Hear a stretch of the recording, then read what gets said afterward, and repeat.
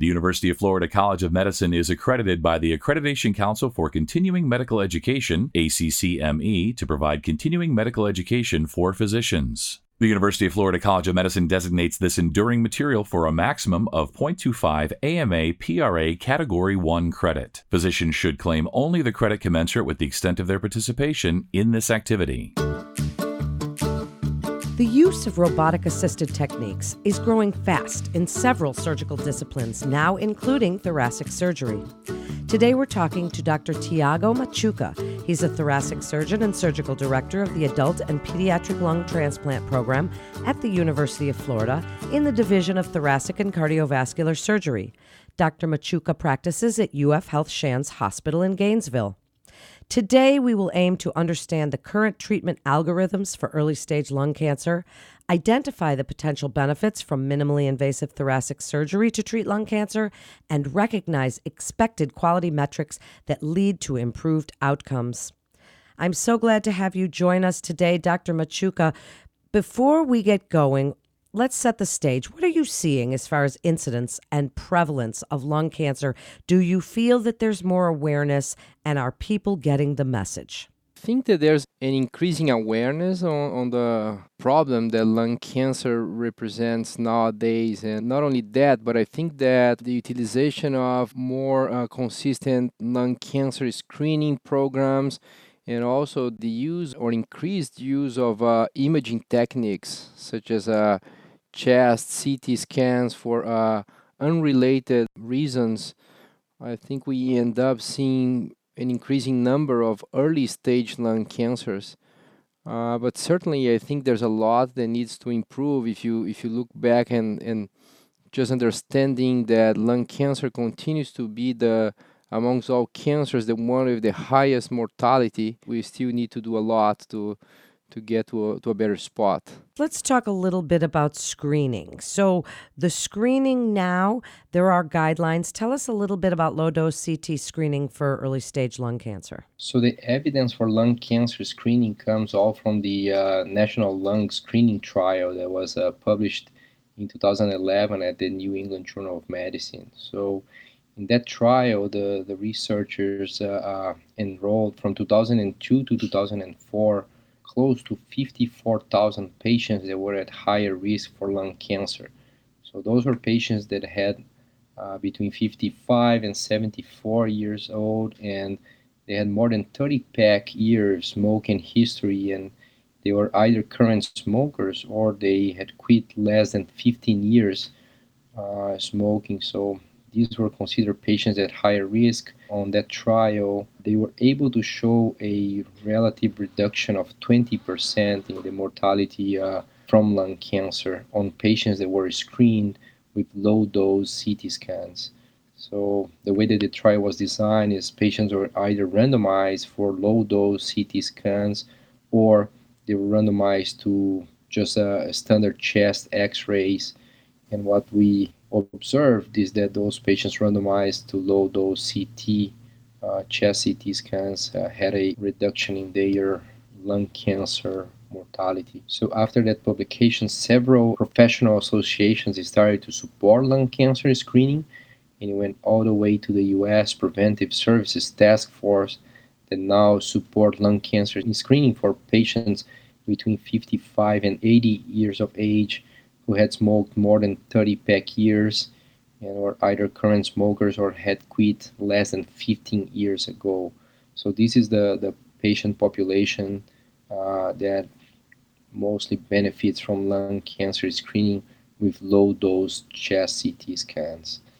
And when you look at low-dose chest CT scans, how does that compare to regular CT scans or even to chest x-ray? So if you undergo a regular chest CT scan, the radiation exposure tends to be around 8 millisieverts, and that goes to 1.5 when you're talking about low-dose CT scans, and it compares to 0.1 millisievert for patients undergoing a plain chest x-ray. Well, then please help us to understand the current treatment algorithms for early-stage lung cancer, whether you're starting at initial evaluation and clinical stage and pre-treatment evaluation.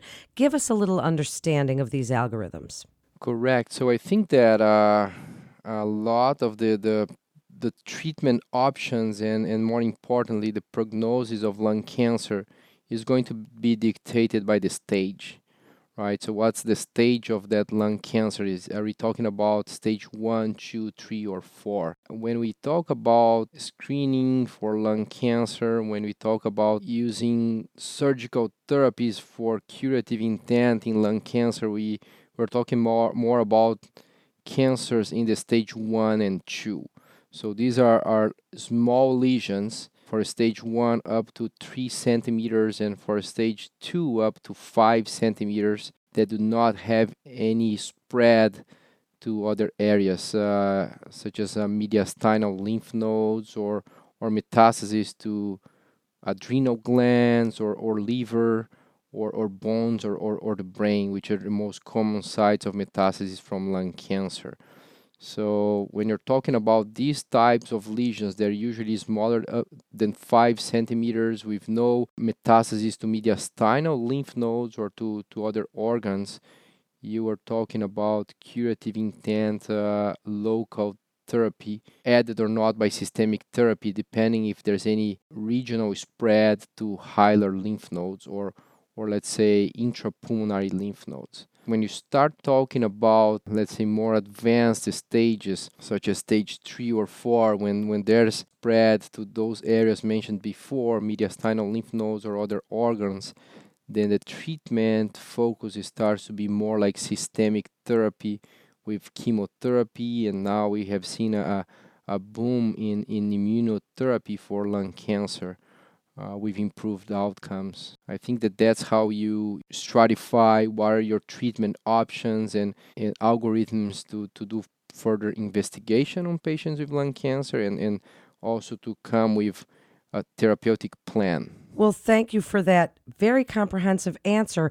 So as we are working on identifying the potential benefits from minimally invasive thoracic surgery to treat lung cancer, on the surgical side, Dr. Machuca, the field has moved. Are there many more cases being managed through minimally invasive and newer kinds of techniques? Give us a little bit of an overview of some of the techniques and surgeries that you perform. Yes, if you look back 5, 10, 15 years, a lot of the surgical therapy of lung cancer was centered on open surgery. So let's say conventional, standard open thoracotomy to resect portion of the lung, most often a lobectomy. That's how it was done, and that's how it's still done in some circumstances. But the problem with that is that involved a large incision and especially spreading the ribs. So with spreading the ribs through an open large incision, later on, patients will have an increased pain, a longer post-operative recovery course, and also that was all tied with increased rates of complications, and that's mainly respiratory complications. So even though we knew that surgical therapy for lung cancer involved removing a portion of it with the lymph nodes, most often through a lobectomy, it was being done through open incisions, and with that, I think that we were seeing an impact on the post-operative course of our patients. So luckily, with the addition of new technologies, with the utilization of video scopes, and more recent with the addition of robotics, nowadays we have been able to perform these operations through small incisions, usually 3 or 4 incisions, about 8 to 12 millimeters. And more importantly, we do not spread any ribs. There's no fracture on the ribs. There's no pressure on top of the intercostal nerves. And with these newer techniques through small incisions, we are seeing that the surgical trauma on our patients is a lot improved.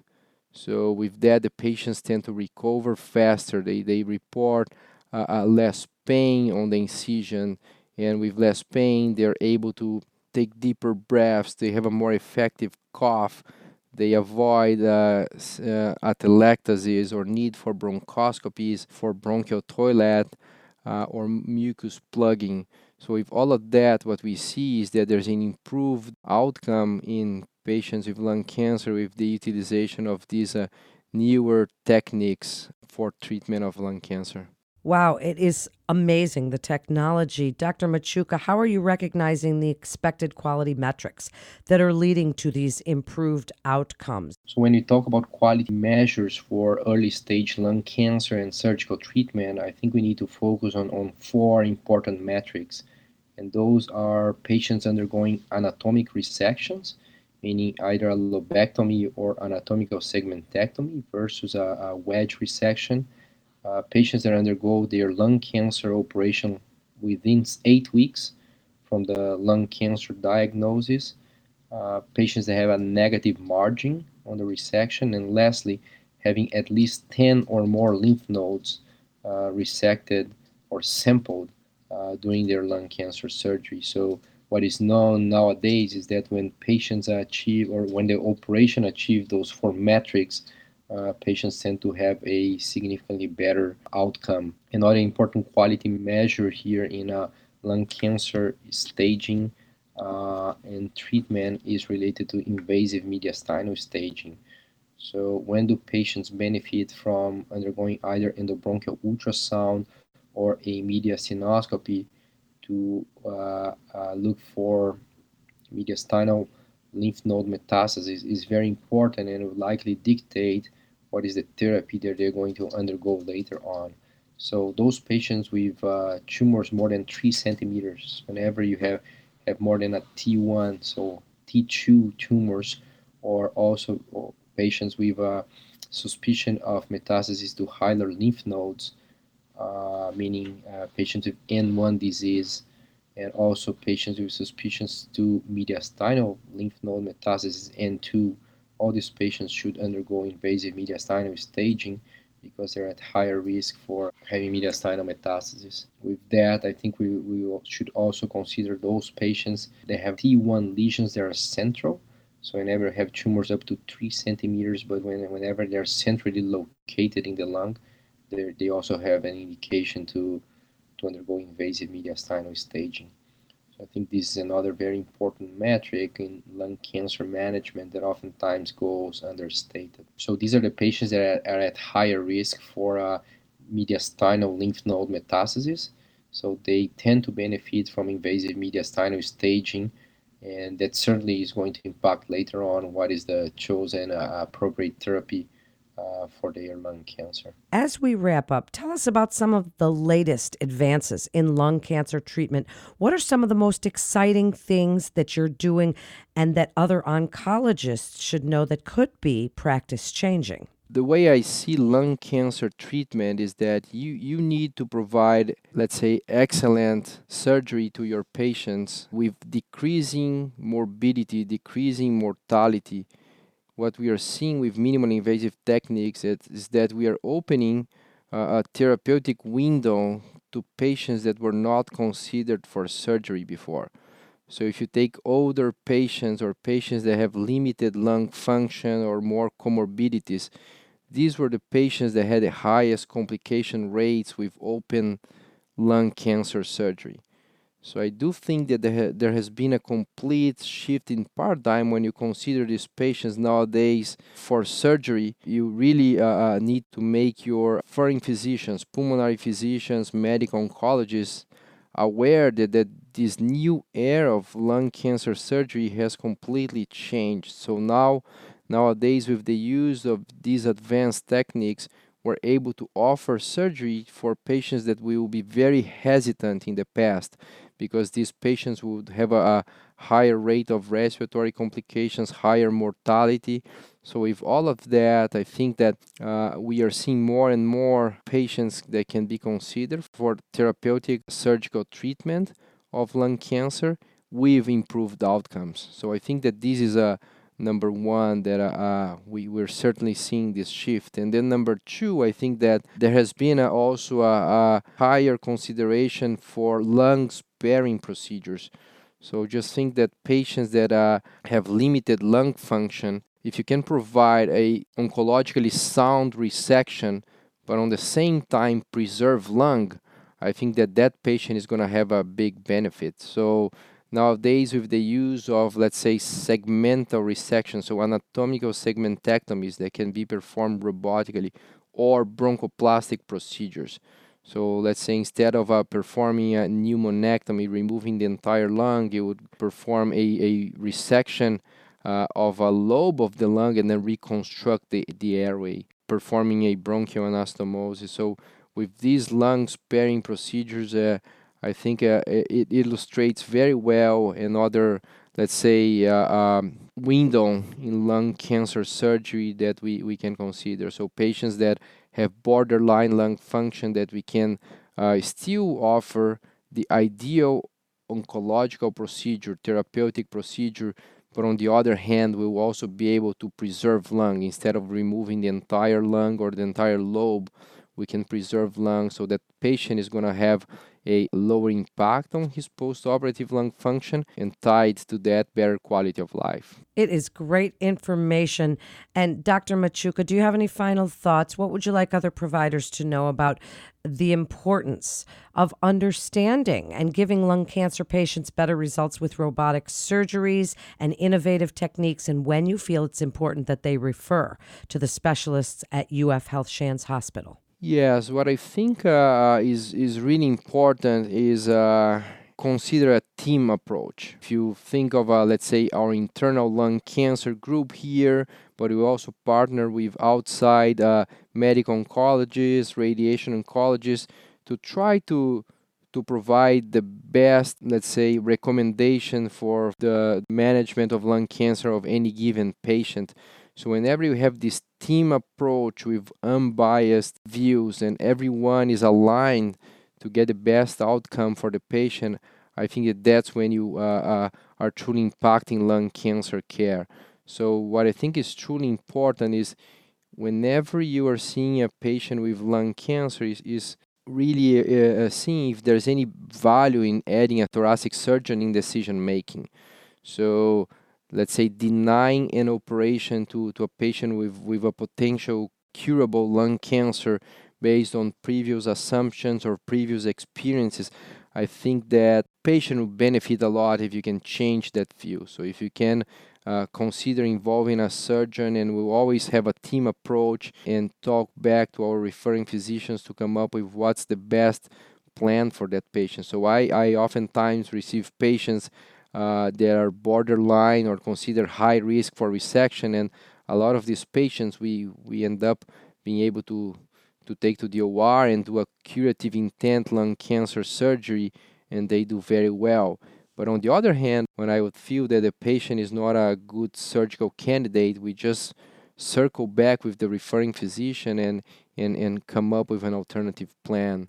So I think that considering that team approach, so you can come up with the best therapeutic plan for your patient, is very important. And by team approach, oftentimes consider involving a dedicated thoracic surgeon on that algorithm. Thank you so much, Dr. Machuca, for coming on. It's a fascinating topic, and thank you so much for sharing your expertise with us today. And that concludes this episode of UF Health Med Edcast with UF Health Shands Hospital. To learn more about this and other healthcare topics at UF Health Shands Hospital, please visit ufhealth.org/medmatters to get connected with one of our providers. Please remember to subscribe, rate, and review this podcast and all the other UF Health Shands Hospital podcasts. For more health tips and updates on the latest medical advancements and breakthroughs, please follow us on your social channels. I'm Melanie Cole.